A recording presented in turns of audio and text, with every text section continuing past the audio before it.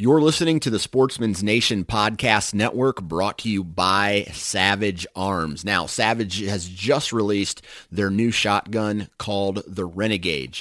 The Renegade is tough, reliable, and ready for anything. Whether you're busting clays, dropping ducks, or whacking turkeys, Renegade is built to withstand tough use in extreme conditions. For more information about the Renegade shotgun, visit savagearms.com/renegade.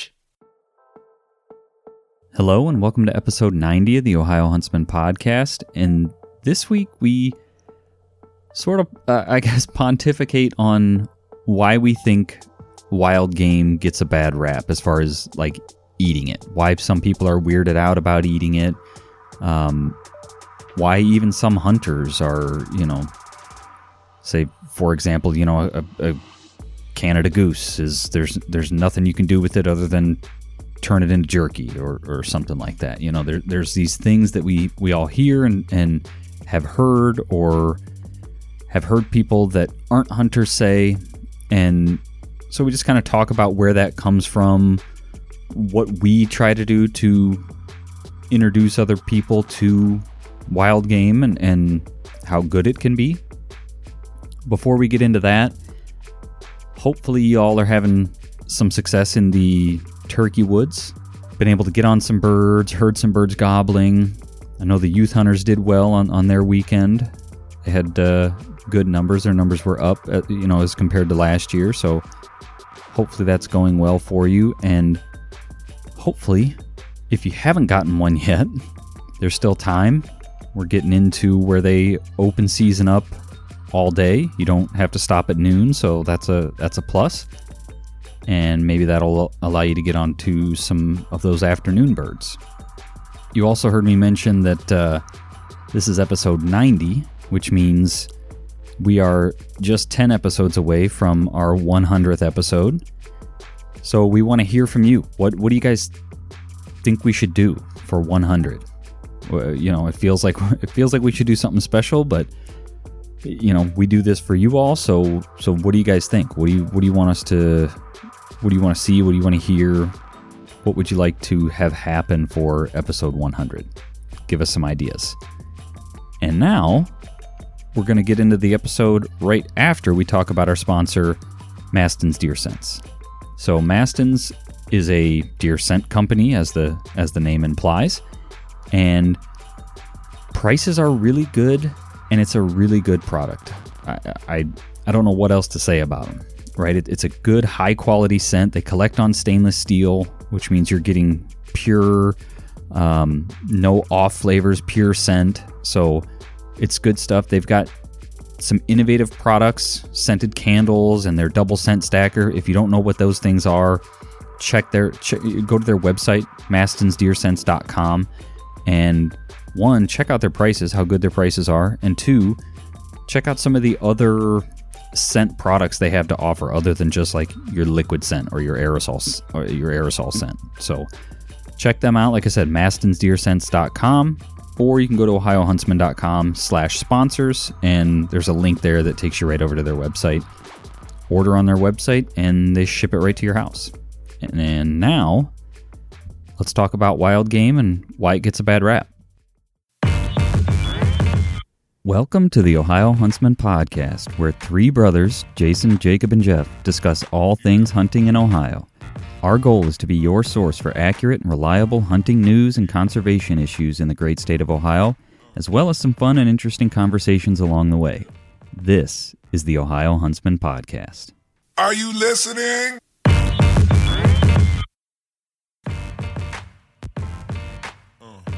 All right, so today on the show, we're going to talk about wild game, cooking and eating wild game. I guess maybe not so much cooking and eating, but why wild game seems to get a bad rap. Why people say, oh, it's gamey, or, they don't want to eat that. And I don't know what you guys think, but I think inside the hunting community, things are getting better. There's a lot of resources now for, ways to prepare wild game other than, like the standard, do a pot roast, use it, grind it up, use it in spaghetti, kind of thing. Like there's a lot of good ways to eat it. Would you guys agree with that? Yeah, I think Yeah. even like venison steak, used to not really have a very good reputation, and I think it's definitely making a comeback when people realize that they don't need to cook the crap out of their meat. I think it, made a comeback. Yeah. And so I think inside the hunting community, things are getting better. I think outside of the hunting community, you still have a lot of like squeamishness, if you will, about wild game. I don't know why that is, I guess, but I guess I could venture some guesses. And I struggle with it because, like, we all grew up eating wild game. We continue to eat it, hunt for it, eat it, process it. Because, like, some of the trains of thought, the logic that people use to come to the conclusions that it's gross is, like, it doesn't make sense. But in their head, it makes great sense.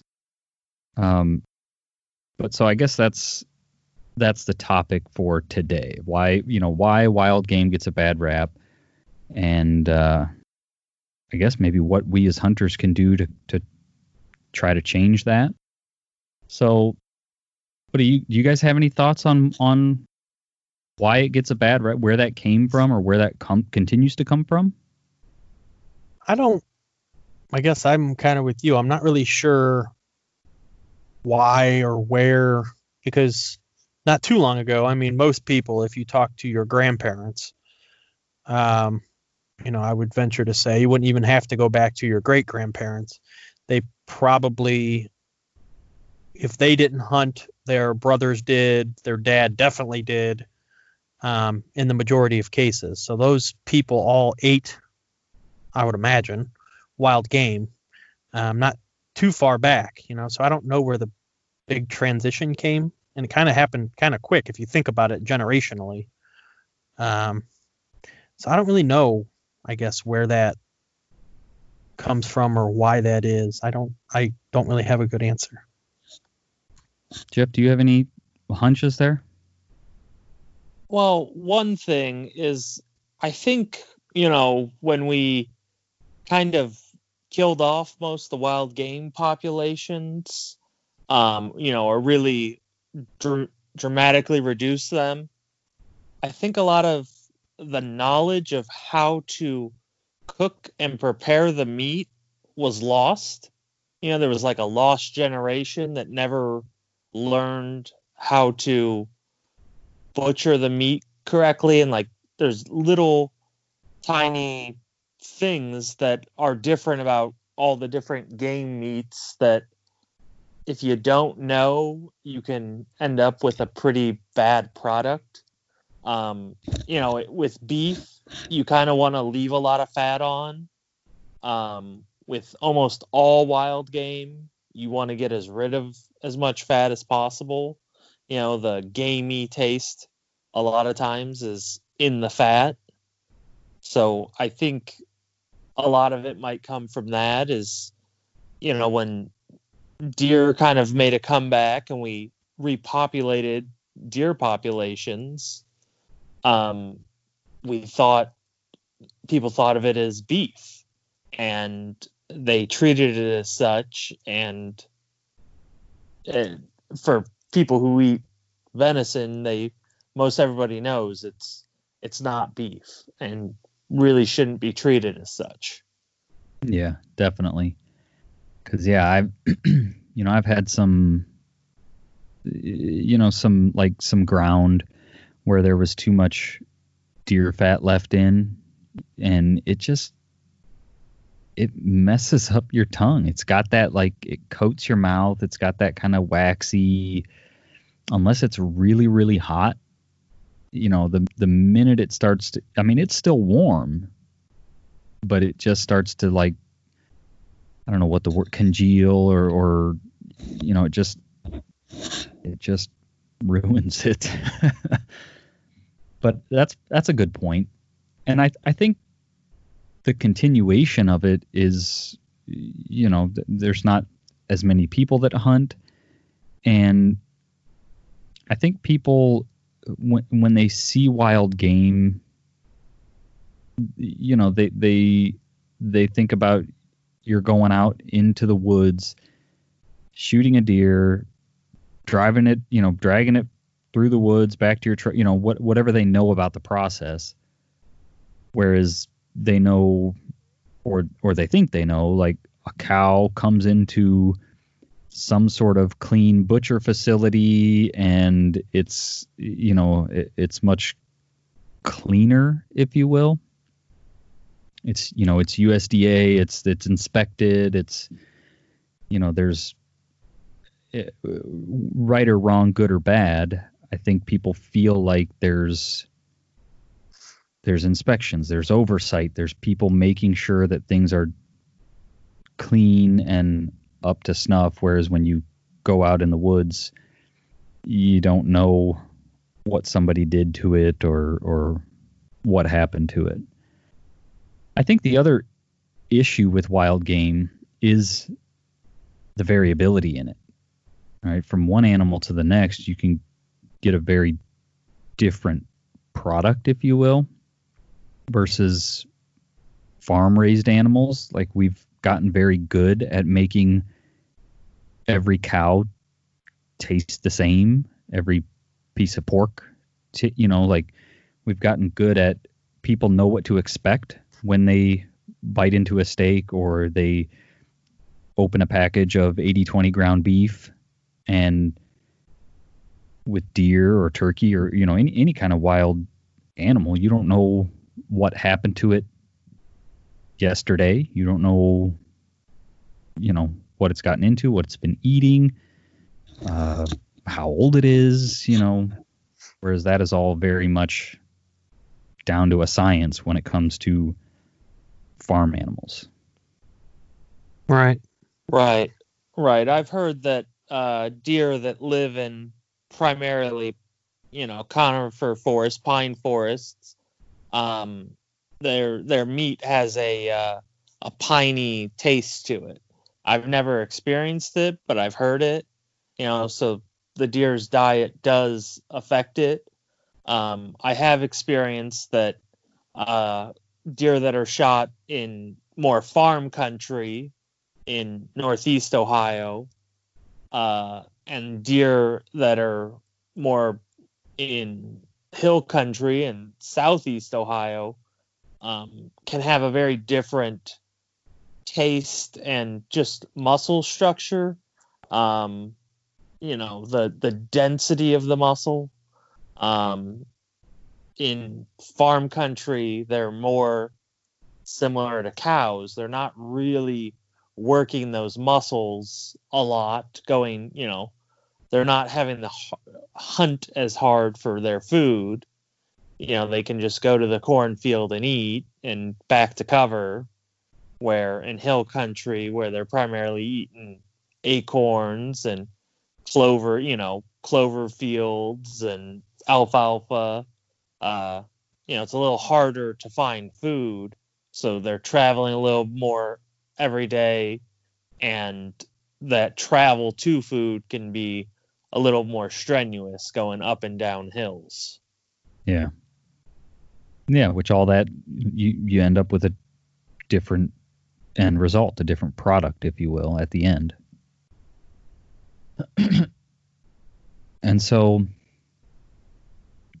I think all of those things combined probably, like Jeff, like you said, maybe that's how we got here. And then some of those things we just talked about continue to perpetuate it.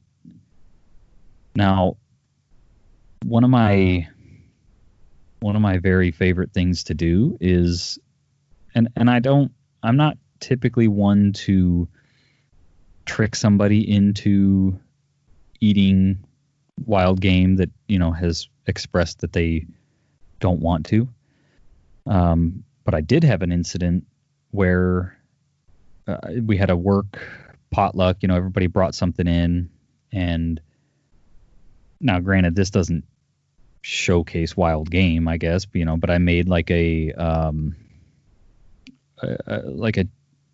cheesy taco dip, it's the Velveeta and ground venison, rotel pepper, that kind of thing, like a queso. And I put right on it, venison chili con queso. I wrote right on the slow cooker that I had it in. Well, this woman at work didn't see the note and ended up putting a spoonful on her plate and had already started eating it before she realized, she looked up and was like, oh. And then she came over and she's like, I didn't see your note on your slow cooker. And I'm thinking, oh boy, here we go. And she's like, and I ate some of it and it was actually really good. And I was like, oh, whew, okay. Good. Dodged a bullet there, didn't we? Glad you liked it. Yeah. So my wife has a similar story, kind of. When she got her job, shortly after, they had a potluck, and they said, someone came up to her and said, I know your boyfriend hunts, so I just want to let you know, like, if you bring something venison or something, make sure it's clearly labeled, because we had an incident one time where it wasn't clearly labeled that it was venison. It was chili, and a woman ate it and, lost her mind. She was very upset. I believe went to the bathroom and made herself throw up. Like, it was a big incident. So someone had to cut, someone warned her, like, please make it very clear because there has been an incident. Oh, that's special. Yeah. Yeah, that's next level. But so one of my things that brings me great joy is exposing somebody to wild game who maybe either hasn't had it and has an open mind about it, or has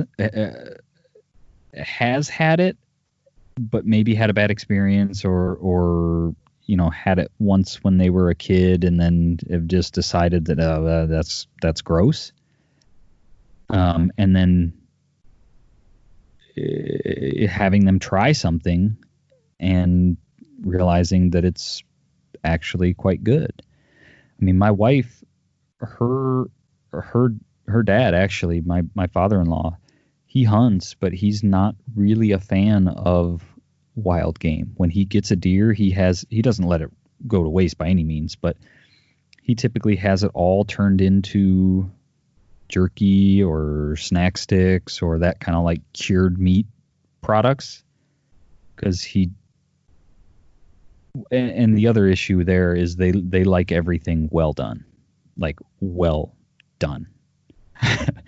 So like Jeff mentioned, you just can't with venison. You just can't cook stuff well done. And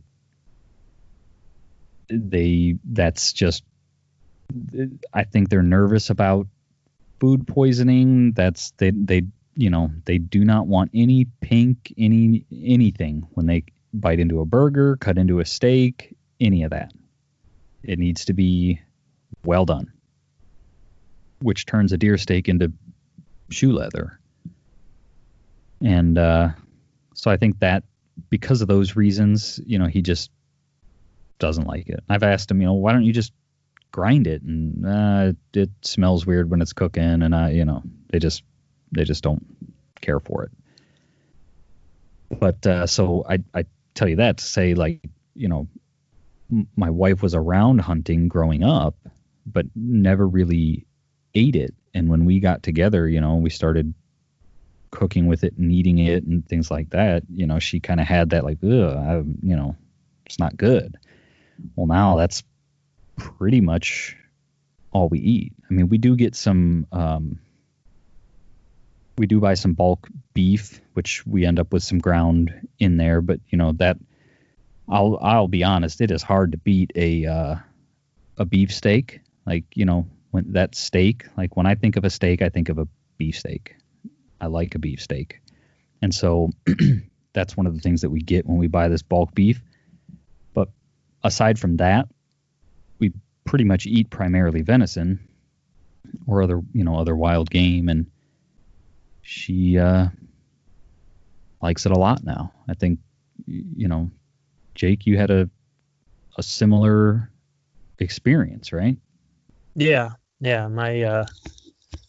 My wife didn't even grow up around hunting. Her grandparents hunted, and her grandfather. I never was fortunate enough to meet him. He had passed away before my wife and I started dating, but the way she tells stories, and that her mom tells stories about her dad, is he was a woodsman. I mean, ran a trap line and hunted, and her grandma even hunted. So, but my wife's dad, my father-in-law, also just does not like venison. Doesn't like it. Claims he can taste it in spaghetti or chili, which I don't buy, but he claims he can. I think it's more he just knows that if he eats spaghetti at my house, it has venison in it. There's just no other option. So, but similarly, my wife, I mean, she enjoys venison. We cook with it. We never buy beef other than, like you said, a beef steak. Every once in a while, we'll buy beef steaks, because that's, I guess, another one of the, kind of to circle back a little bit. You can't expect, or basically expect your wild game or your venison to taste like beef. They're different animals. They're going to taste different. Yeah. You can't make a venison steak taste like a beef steak. It's just it's different. You can't do it. You can make venison steak taste very, very good, but it's not going to taste like a beef steak. You know what I mean? Right. They're if you just go into different. it thinking it's going to taste like a beef steak, you're right. You're not going to be right. You'll be Right. disappointed. And that's just the reality of it. And you have to have that expectation. You can't expect your venison steak to taste like a top sirloin. It's just not right. gonna happen. If you think your wild turkey is going to taste like a butterball, like right, you're going to be disappointed. Right. With turkeys, it's a very different situation. Wild turkeys taste nothing like a butterball. I mean, it's very different. Mm-hmm. But Right. it's actually kind of interesting how different a venison steak and a beef steak taste. Because I prefer venison steak over beef steak, but it's very interesting how different they really are, and mostly like how tender a good beef steak is compared to a venison steak. I've tried, and you just can't get venison as tender as a good beef steak. Yeah. How do you, when you guys have your venison steaks cut, what area, what muscle group do you cut them out of? And like, walk me through that. How thick do you cut them? That sort of thing. What are you after when you saying a venison steak? I typically will take a 9-inch section of the back strap and just cut a 9-inch section of the whole back strap out. And I cook that as one piece of meat. And that's my favorite way of making venison steak. And then you can, cut that up and, make, fajita, like for like a steak, for like steak tacos, or you can cut it up and make like a steak salad, or you can eat it, as one steak. Also, I mean, the tenderloin I cook just as, full tenderloin. And then cut it into, like, after it's cooked, cut it into medallions or something. Yeah, and then cut it into medallions. Yeah. Yeah, the backstrap, that would be like equivalent to a filet mignon. Is that right? Well, I think the tenderloin is equivalent to filet mignon. Oh, okay. All right. So, but yeah, that's if I'm gonna make steak, I absolutely despise the what I call the leg steaks, which is where the butcher or the processor just takes the rear hindquarter and runs it through a bandsaw, and so you get a handful of different muscle groups in there. I suppose you could have them cut them thicker, but they always cut them like, seems like, I don't know, thin, like 3/4 of an, half an inch, 3/4 of an inch. Like they're not thickened. They cook like in an instant. Yeah. And I have not found a good way to cook those to keep them from getting well done. Funny story. I had some of those and I had gotten them out and I thought they were defrosted. And I put them on the grill and I'm, very worried about these things turning into shoe leather. So I cook them, I'm shooting for medium, and okay, they're done. I think they're done. I take them off the grill. This was a couple of years ago. And, I plate them up. This is going to be this great summer dinner, I made for my wife and I cut into mine and I'm thinking, oh yeah, these turned out pretty good. And she cuts into hers and she's chewing it. She's like, it's kind of crunchy. And I said, what do you mean? And she turns her plate around and hers is still frozen in the middle. And I'm like, oh crap. Oh, wow. That's funny.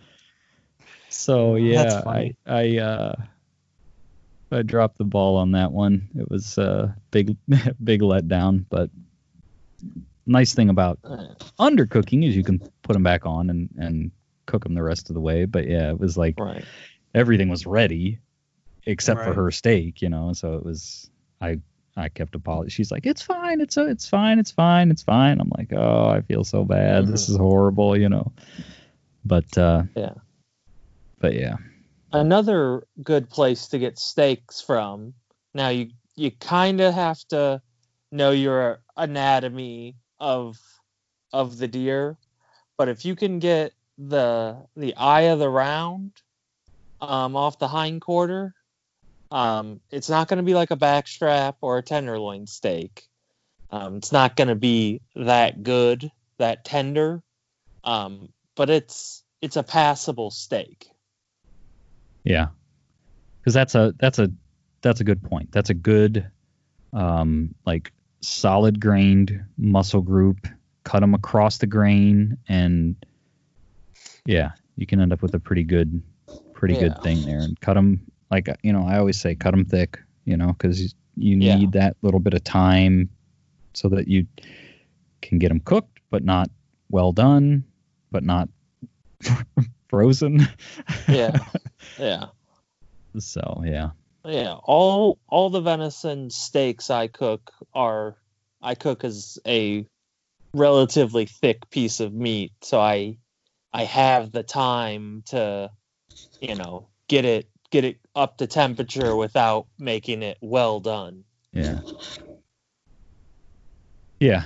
So do you typically cook them on the grill or in a cast iron, or how do you typically cook a venison steak? I've done a lot of different things. Cooking them on the grill, I like doing. I'm not as skilled on a grill as I would like to be. So sometimes I struggle to get the correct, level of cooked. It's either not done enough or too done. Right. Obviously, cooking on the grill gives you a much better flavor. Gives you the grill profile, if you will. Cooking in a cast iron, I like to do that sometimes. And I also will brown like a backstrap in a pan, and then put it into the oven in like a crock with a meat thermometer in it, so I can determine exactly when it's to the right temperature and pull it out. Okay. I have perfect control over when that meat hits 155 degrees. I think's about where I like to put it, and then pull it out, let it rest for a few minutes where it'll continue to heat up for a little bit. But once you pass 160 with venison, you're really starting to risk things. Yeah. It's that there's a fine line after 160 degrees.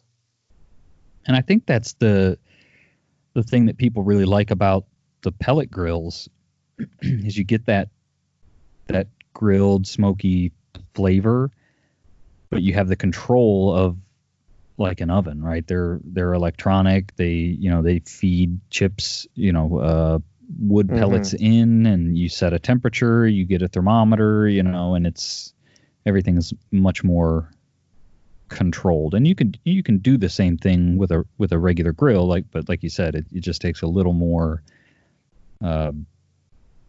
experience, a little more doing, I guess. If you use the grill a lot. I think, Jake, you grill a lot, right? Yeah. I mean, I would say typically when I cook, it's on the grill. So yeah, I mean, that's burgers, steaks, whatever. But I wouldn't necessarily call myself a grill master. There's still a lot of guesswork. I mean, it always turns out okay, but I find when I'm grilling, I'm always like, seems about right. All right, that's good. Yeah. Well, you make a pretty good venison burger on the grill, which I struggle to do.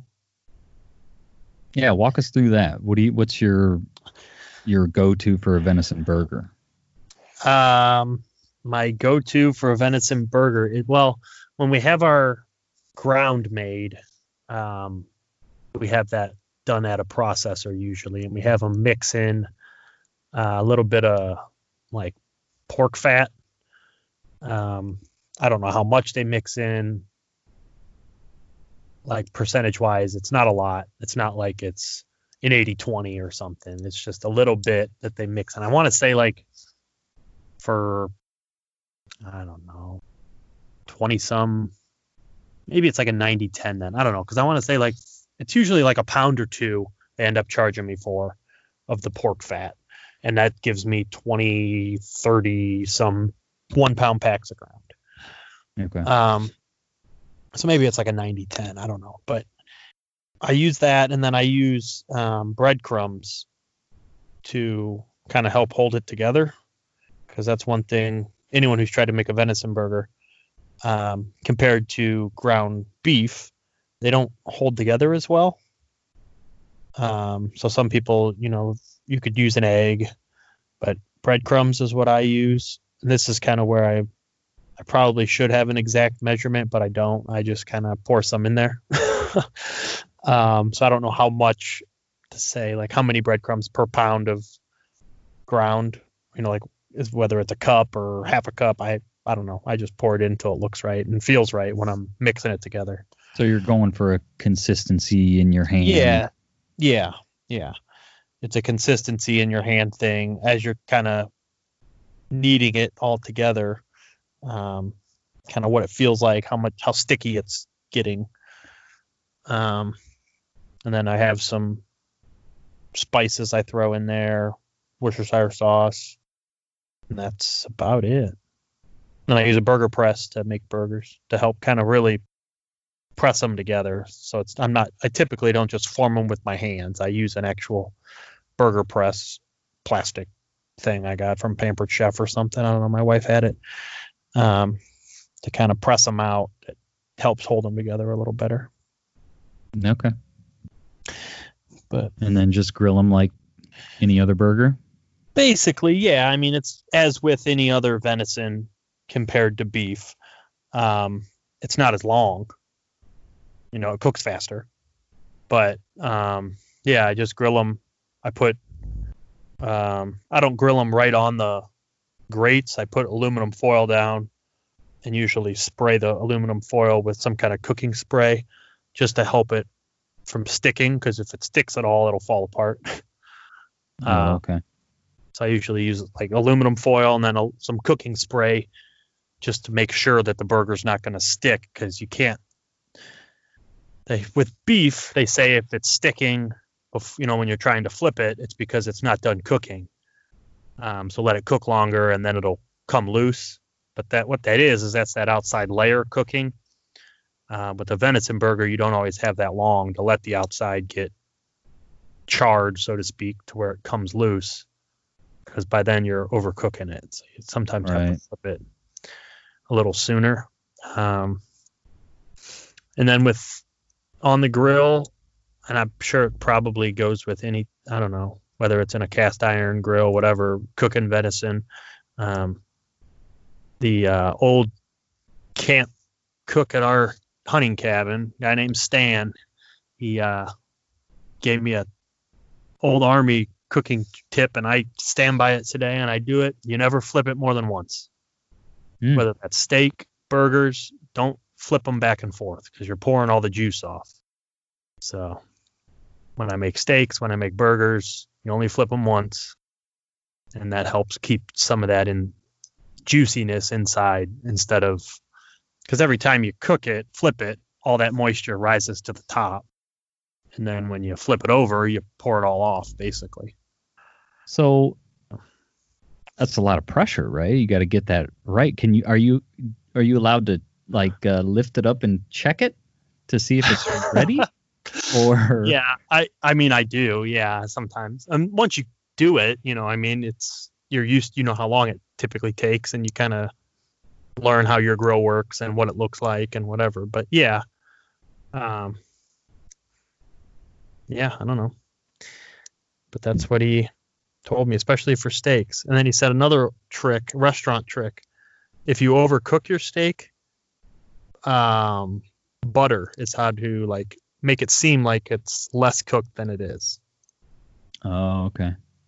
So if you paint it with butter, like melt butter and then paint it, or he said if it gets really overdone, in restaurants, he said they used to just dip the whole steak in butter. So I don't know. Someone can correct me if that's not an accurate trick, but that's what he said. Have you ever used it?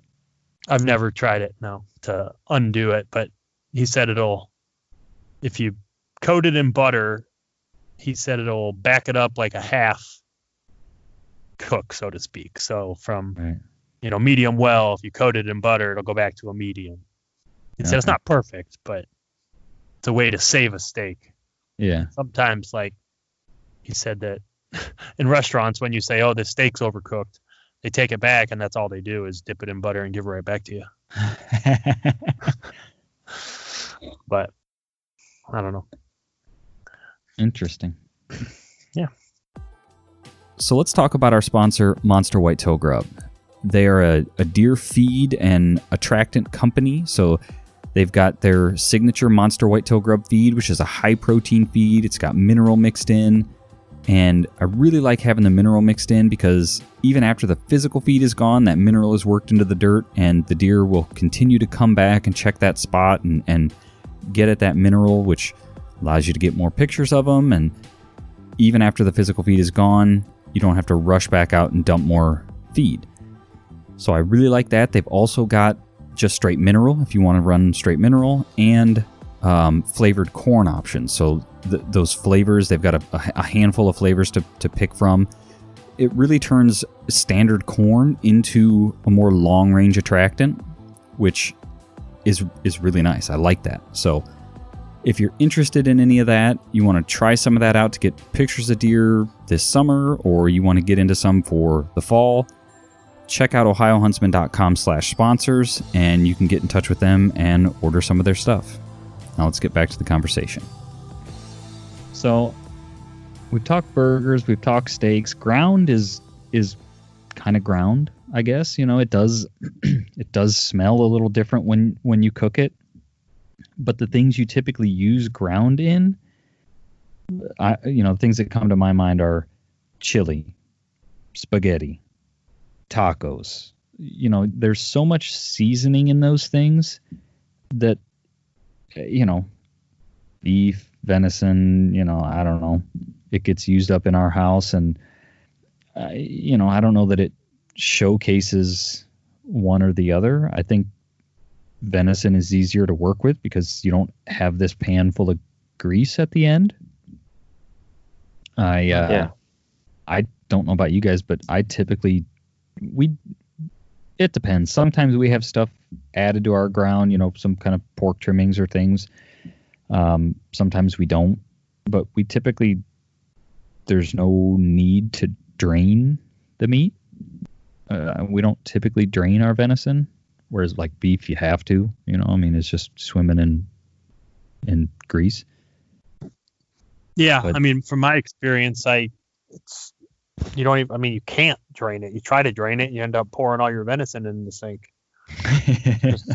There's just not anything there to drain, really. Very little. Right. So yeah, it definitely is leaner. It's better. Because all that stuff you're draining off is it's better for you. I think ground venison is a good gateway wild game, food. That's a good point. Just about anyone can eat ground venison in something and like it, because it's really not too terribly different than beef. Right. 9 times out of 10 wouldn't even know if you didn't tell them. Right. Yeah. It's a gateway. Wild game food. I like that. Once you get that, then you get hooked. It just gave me an idea for a t-shirt. That would be like a good t-shirt. Yeah. But all right. So we talked about where maybe all of this came from and how it's continued. Talked about how we like to prepare some of these cuts and things and enjoy them. Anything else you guys want to touch on this one? Well, we probably should talk about like the main illness that people are getting from wild game, which is trichinosis, which they're getting from wild hogs, bears, if they're eating raccoon. That's typically where you're getting that from, which trichinosis used to be, fairly common in domestic pork as well. Now with antibiotics, it's a whole lot less common, but just like wild hogs, just like domestic pigs, you really should cook that meat all the way through. Same thing with bear. It needs to be cooked all the way through because trichinosis is a real thing that you can get. And so I think that's probably, far and away where the most common thing that someone's getting sick from wild game is if they undercook one of those two species and get trichinosis. Right. So it's really nor here nor there, but I think that kind of gives people getting sick from any wild game gives it all a bad rap, kind of thing. Mm-hmm. But like, see, that's one of those things that I was mentioning at the beginning of like these logic trails that break down almost immediately. Like, people get sick from undercooked chicken, and they don't write off all farm raised animals. It's like, it just happened. Or salmonella, or whatever. Right. Everybody knows you got to Right. cook chicken all the way through. You got to cook pork all the way through, Yeah. Right. because yeah. there's foodborne illness concerns. Right. You get Same sick thing. from People something get- from a farm, and you blame yourself for not cooking it. It's that person's fault for not cooking it or not washing it. Right. You get sick from wild game, and it's the animal's fault. Like, it's dirty. Yeah. Yeah, that's kind of a silly logic trail, but that's the way people think. I think, we talked about maybe some of the things that we can do. I am continually amazed, or I guess maybe surprised is the word. Like, you feel you've got your group of friends, your acquaintances, whatever, your family. You sort of know their level of understanding of wild game and hunting. But then, there'll be a scenario where you meet some new people or a new group of people or something like that. And just things that we take for granted as everybody knows, they don't. So don't assume that everybody knows. The example I'm sort of referring to here is, I told some people at work, now, with this whole coronavirus, we're all working remotely, so we're having daily check-in calls. I say, oh yeah, turkey season's coming up. I'm gonna go try and do some turkey hunting. And a woman on the call says, if you shoot a turkey, what are you going to do with it? Are you going to eat it? And I said, well, of course. And she meant no like ill intent. She wasn't like, she just genuinely didn't know. What do you do when you shoot a turkey? Is it to eat? Is it for fun? What, like, it wasn't like, oh, are you going to eat it? It was like, what do you do with them? And so, yeah, I, explained, oh yeah, you eat them and they can be very good, and they're not a butterball, but people don't know that turkeys fly, right? They see farm turkeys. Farm turkeys don't fly. Right. Right. I've told people in the past before that, oh yeah, turkeys sleep in trees, and they do. Yeah. So I think just continuing to talk about it, not in like a macho man redneck, yeah, killed him, tag him and bag him, gut him and stuff, like, that's, I think, off-putting to people who don't know. But just in a, going hunting this weekend, or, oh, I made this really good, whatever, venison rest, that kind of food is a good way to start a conversation. They'll be like, oh, you can eat those? Yeah. So I don't know if you guys have examples like that, but I just think continuing to talk about it anytime you're around new people, obviously you don't want to like lead off with that. Maybe they'd be like, wow, what a weirdo. But, don't assume that everybody knows that, yeah, you eat turkeys that you shoot.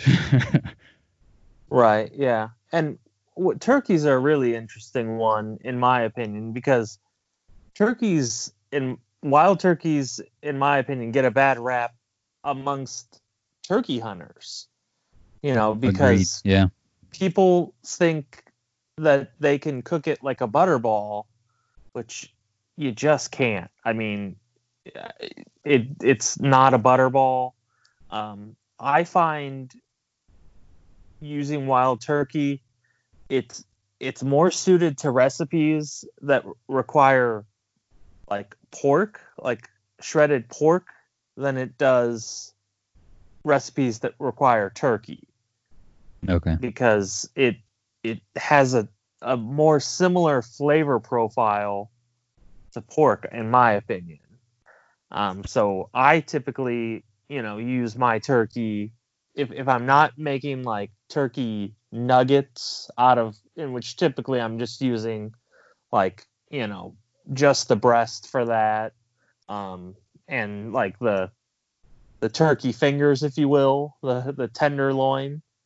I'll make like nuggets out of that.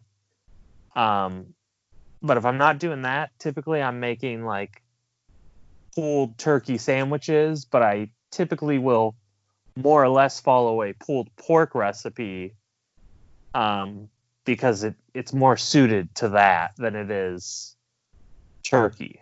Yeah. Yeah, I agree. It's not a farm turkey, and you cannot approach it like a farm turkey. I've done the same thing with the breast meat is great if you want to do nuggets or things like that. Those turn out awesome. That's another kind of, right, who doesn't like a chicken nugget, right? That's another kind of gateway, right? Like, oh yeah, by the way, that's wild turkey, right. When you cook them up, they just look awesome. It just looks like something you want to dip in barbecue sauce and put in your mouth. Right. Yeah. See, my wife makes like buffalo chicken dip, but with wild turkey. Oh, okay. And people really go nuts for that. Sounds good. Yeah, it's pretty good. I mean, it's definitely not my favorite turkey recipe, but a lot of other people really like it. So I really like pulled pork sandwiches, but with turkey. I go nuts for that. Yeah. All right. So closing thought. What is your guys's favorite or least favorite cut, dish, whatever, wherever you want to take it, wild game? Well, I'm gonna give one more like closing thought thing of why I think wild game gets a bad rap, and that's it goes along with the turkey and the venison thing, is comparing wild game to some sort of domestic game, domestic animal. Comparing a wild turkey to a domestic turkey, comparing venison to beef, comparing ducks to chickens. Like, you can't do that. Like, right. They're very different, and if you do that, you're very likely to not do the meat justice. You need to find recipes for the game that you're trying to cook. And another one is really remove the fat.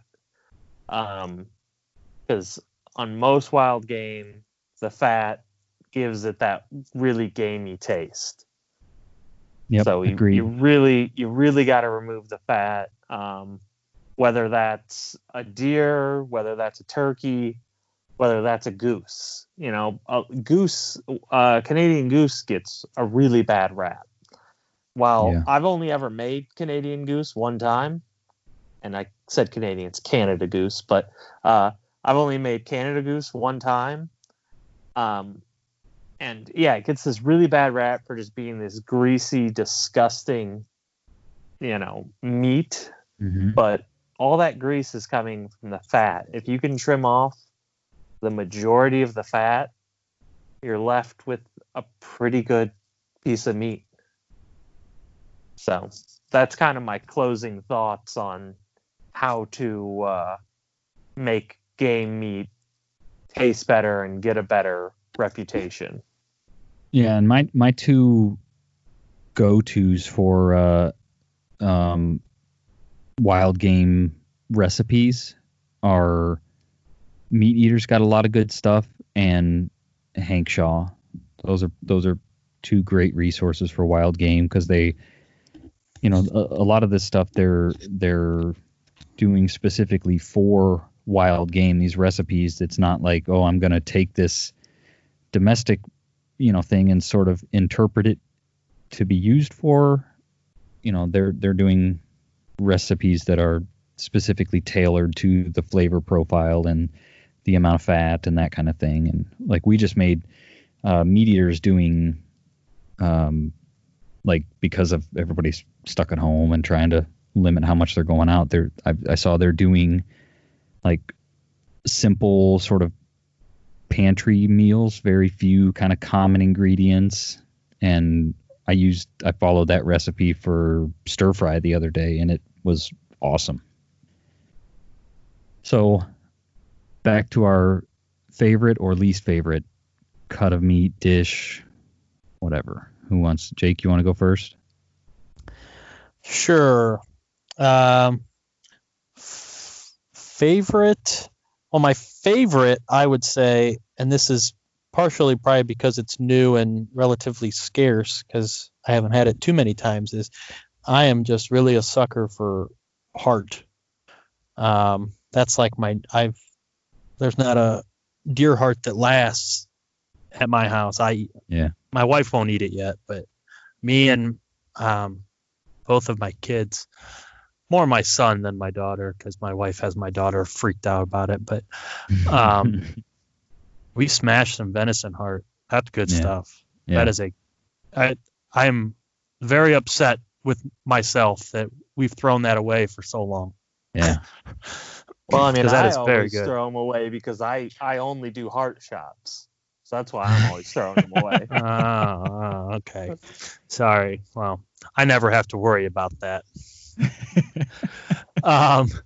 So that's probably my favorite. Least favorite, I'm with you, Jason. Those typical hind quarter steaks that a lot of these processors do with a bandsaw. Not that they're bad, I guess, but they're not a good representation of the game meat because it's a bunch of different muscle groups, and then when you cook it, they like. All right, you end up with all this stringiness between them, and they're like pulling apart from each other, and it's like, what's this weird skin connecting these two pieces? And it just, I don't know. I feel like that puts off, and it's very. I mean, like if you don't tell, I mean, hopefully your processor will do whatever you ask them to do. But like the standard, run it through a bandsaw, and there's a little circle piece of bone in it, and I mean, my dog likes to chew on those bones. But that's about the only good thing that comes out of that. I find myself just muscling through one of those just to eat it. You know what I mean? So I don't. So that's probably my least favorite is those. Also, like kind of like Jeff was saying, take the back strap and instead of butterflying it or cutting it real thin, just leaving it as one big piece of meat that then you're able to have a lot more control over, and like a bacon wrapped back strap, cut the back strap just like in half. So you have like a big 12-inch long, wrap that whole thing up in bacon. That's a good thing. But that will start a grill fire. Yes. That was an either or question, and you did both plus some. So hopefully there's some left for Jeff and I. Sorry. Yeah, I got plenty. All right, go for it, Jeff. So I'm going to go with my least favorite thing, and then I'll let you... Well, I'll do my least favorite game meat is venison liver. I just cannot do that. I don't like the taste of liver. That was going to be mine. Yeah, really? It's, and I don't even know if it's so much a taste thing as it is a consistency, a texture thing for me. Like it doesn't have a grain to it, and it just, I don't know. See, for me, it's definitely a taste thing. That irony taste is just, I cannot do it. Yeah. Yeah, and our parents love it. Yeah, which means more for them. Yeah. Yeah, they'll take every liver we can get. Yeah. I say good for them. Yeah. Yeah, me too. I know when it gets to be in the thick of hunting season, Dad always tells me that they have a lot of liver. The one time I messaged him and asked him after I had gotten a deer, I said, "You want the liver?" And I called him and he said, "No, we got plenty." And I heard Mom in the background, "Don't you tell them no." So, Yeah, I think during hunting season, they're eating liver and eggs or whatever for breakfast like every Sunday. Like Nice. every weekend they're eating that for breakfast one day or the other. Now that's a I haven't tried that, like dicing it up and using it in something. I haven't tried that, but just to eat like liver and onions, it's like I can't hang. Yeah. All right. So what were we gonna say, Jason? I was gonna say, are you gonna do a favorite? Yeah, yes. Well, I'm gonna do just a broad scale, like some of my favorite things. I like cooking squirrel as like chicken wings. Just putting it in a thin layer of oil, because I don't have a deep fryer, but put a thin layer of oil into a cooking dish and put it in the oven. And then sauce that up with your, favorite wing sauce. I really like that. I mean, it's not chicken wings, but it's pretty darn good. Yeah. I really like a venison steak, heavy on the salt, heavy on the butter. I find that it's very hard to oversalt a venison steak. I mean, you can do it, but it's hard to oversalt a venison steak. And then I'm a big fan of the venison roast, with potatoes and baby carrots, cream of onion soup packet in there with it. I'm a big fan of that. Yeah. So I already did my least favorite. It's the venison liver. Just can't hang. Some of my favorites, because like just for us, we both work. We're always trying to find like either can we put it in the crock pot and it be ready when we get home, or is it something that we can whip together quick when we walk in the door? So for those reasons, we end up grinding a lot, and it doesn't take long to brown up some meat and make tacos or spaghetti, although we don't eat a ton of pasta. But one of the things I've really been on like a kind of like an Asian kick here recently, and so one of the things I've done recently that that stir fry, I made that with ground. That turned out really good. But the other thing I've done is sort of like an Asian beef and broccoli kind of thing, which is typically whole meat or whole muscle meat sliced into strips or whatever. But if when you're browning your meat, you don't mess with it and you kind of leave it in big chunks, like don't keep breaking it apart to where you get like a fine ground, leave it in bigger chunks, you can kind of make that same sort of beef and broccoli type of a dish, but use ground venison. And I've really been liking that kind of stuff recently. Do you have an Instapot? I do. Okay. My complaint with the Instant Pot is it's not instant. The timer doesn't start until after it's come to pressure, which takes 10 minutes or whatever. So I'm like, oh, okay, it takes 15 minutes. Great. Well, it's not 15 minutes. It's 15 minutes plus the 10 minutes or whatever it takes to come to pressure. Mm-hmm. That's my complaint with Instant Pot. My wife really likes her Instapot, and she makes a lot of good stuff, mostly, like roasts and with turkey, she does a lot of pulled turkey things in the Instapot, and it's all fairly quick. fairly quick and not time consuming. Like she can put it in there and not have to sit there and watch it. Like she can go do laundry or go do something else and come back when it's ready, basically. Yeah.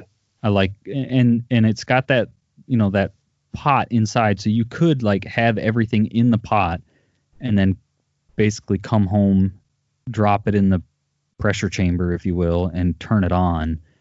I do want to experiment with it some more. We've had it for a while and just haven't really gotten into it. The one thing I do like to do with it is we buy chickens, like farm chickens, whatever, in bulk, because that's another thing that we can like cook a chicken in the crock pot, shred it up, and then we can do throughout the week. We can do whatever. We can throw it in a pan and barbecue it, have like barbecue chicken sandwiches. We can make chicken tacos. You can do whatever. So that like for quick and easy things, that's another thing we do.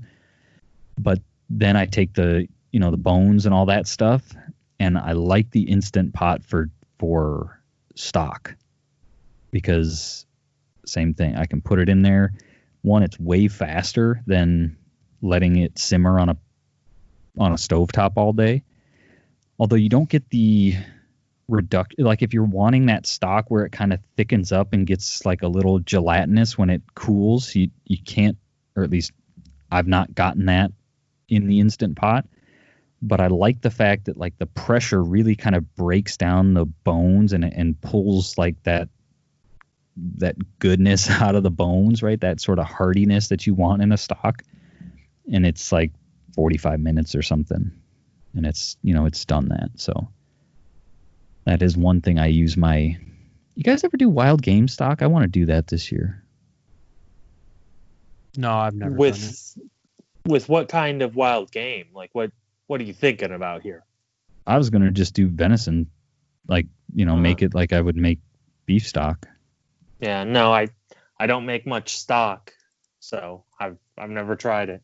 See, we do a lot of like, again, slow cookers, so like soups and stews and stuff. And so like having stock as a base for that kind of thing is nice. So we use stock. And so therefore I was like, well, how hard could it be? Right. So we make stock from time to time. Okay. Well, I think this was good. Hopefully it was interesting. I'm trying to find other ways. I find myself always saying, hopefully this was, maybe there was something in there helpful for you. So I'm trying to find other ways to close. I hope you guys can tell how, passionate we are about the meat, and that the meat is a big part of hunting for us, because even if you like hunting and don't like the meat, it's probably more that you haven't found a recipe or a way to prepare it that you like, not that the meat isn't good. Yeah.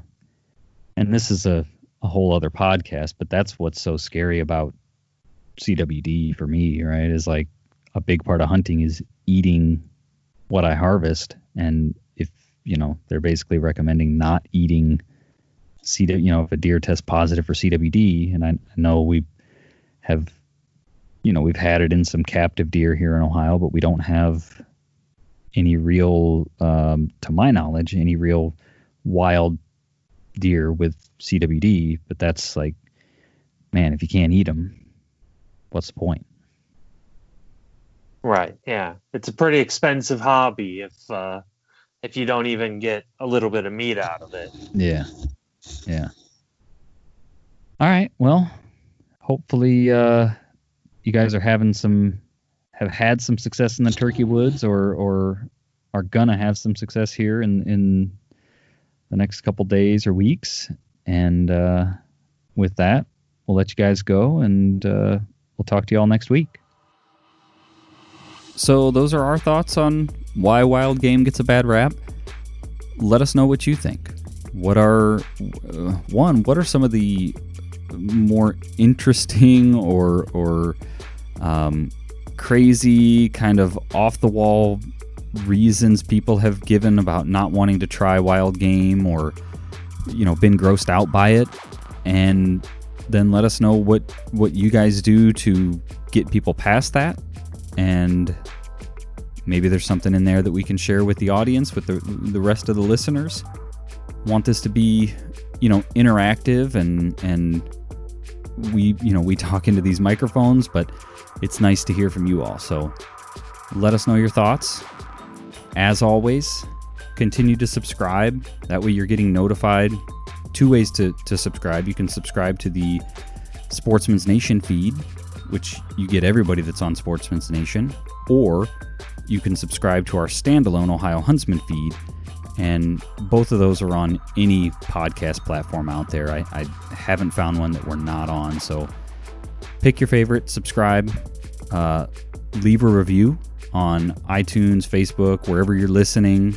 That really helps us get other people exposed to the podcast. And like I said, just interact with us, comment, send us a message on social. We're Ohio Huntsman on Facebook, Ohio Huntsman _podcast on Instagram, and chat with us. Let us know what you think about the episode and what kind of stuff you want to hear more of.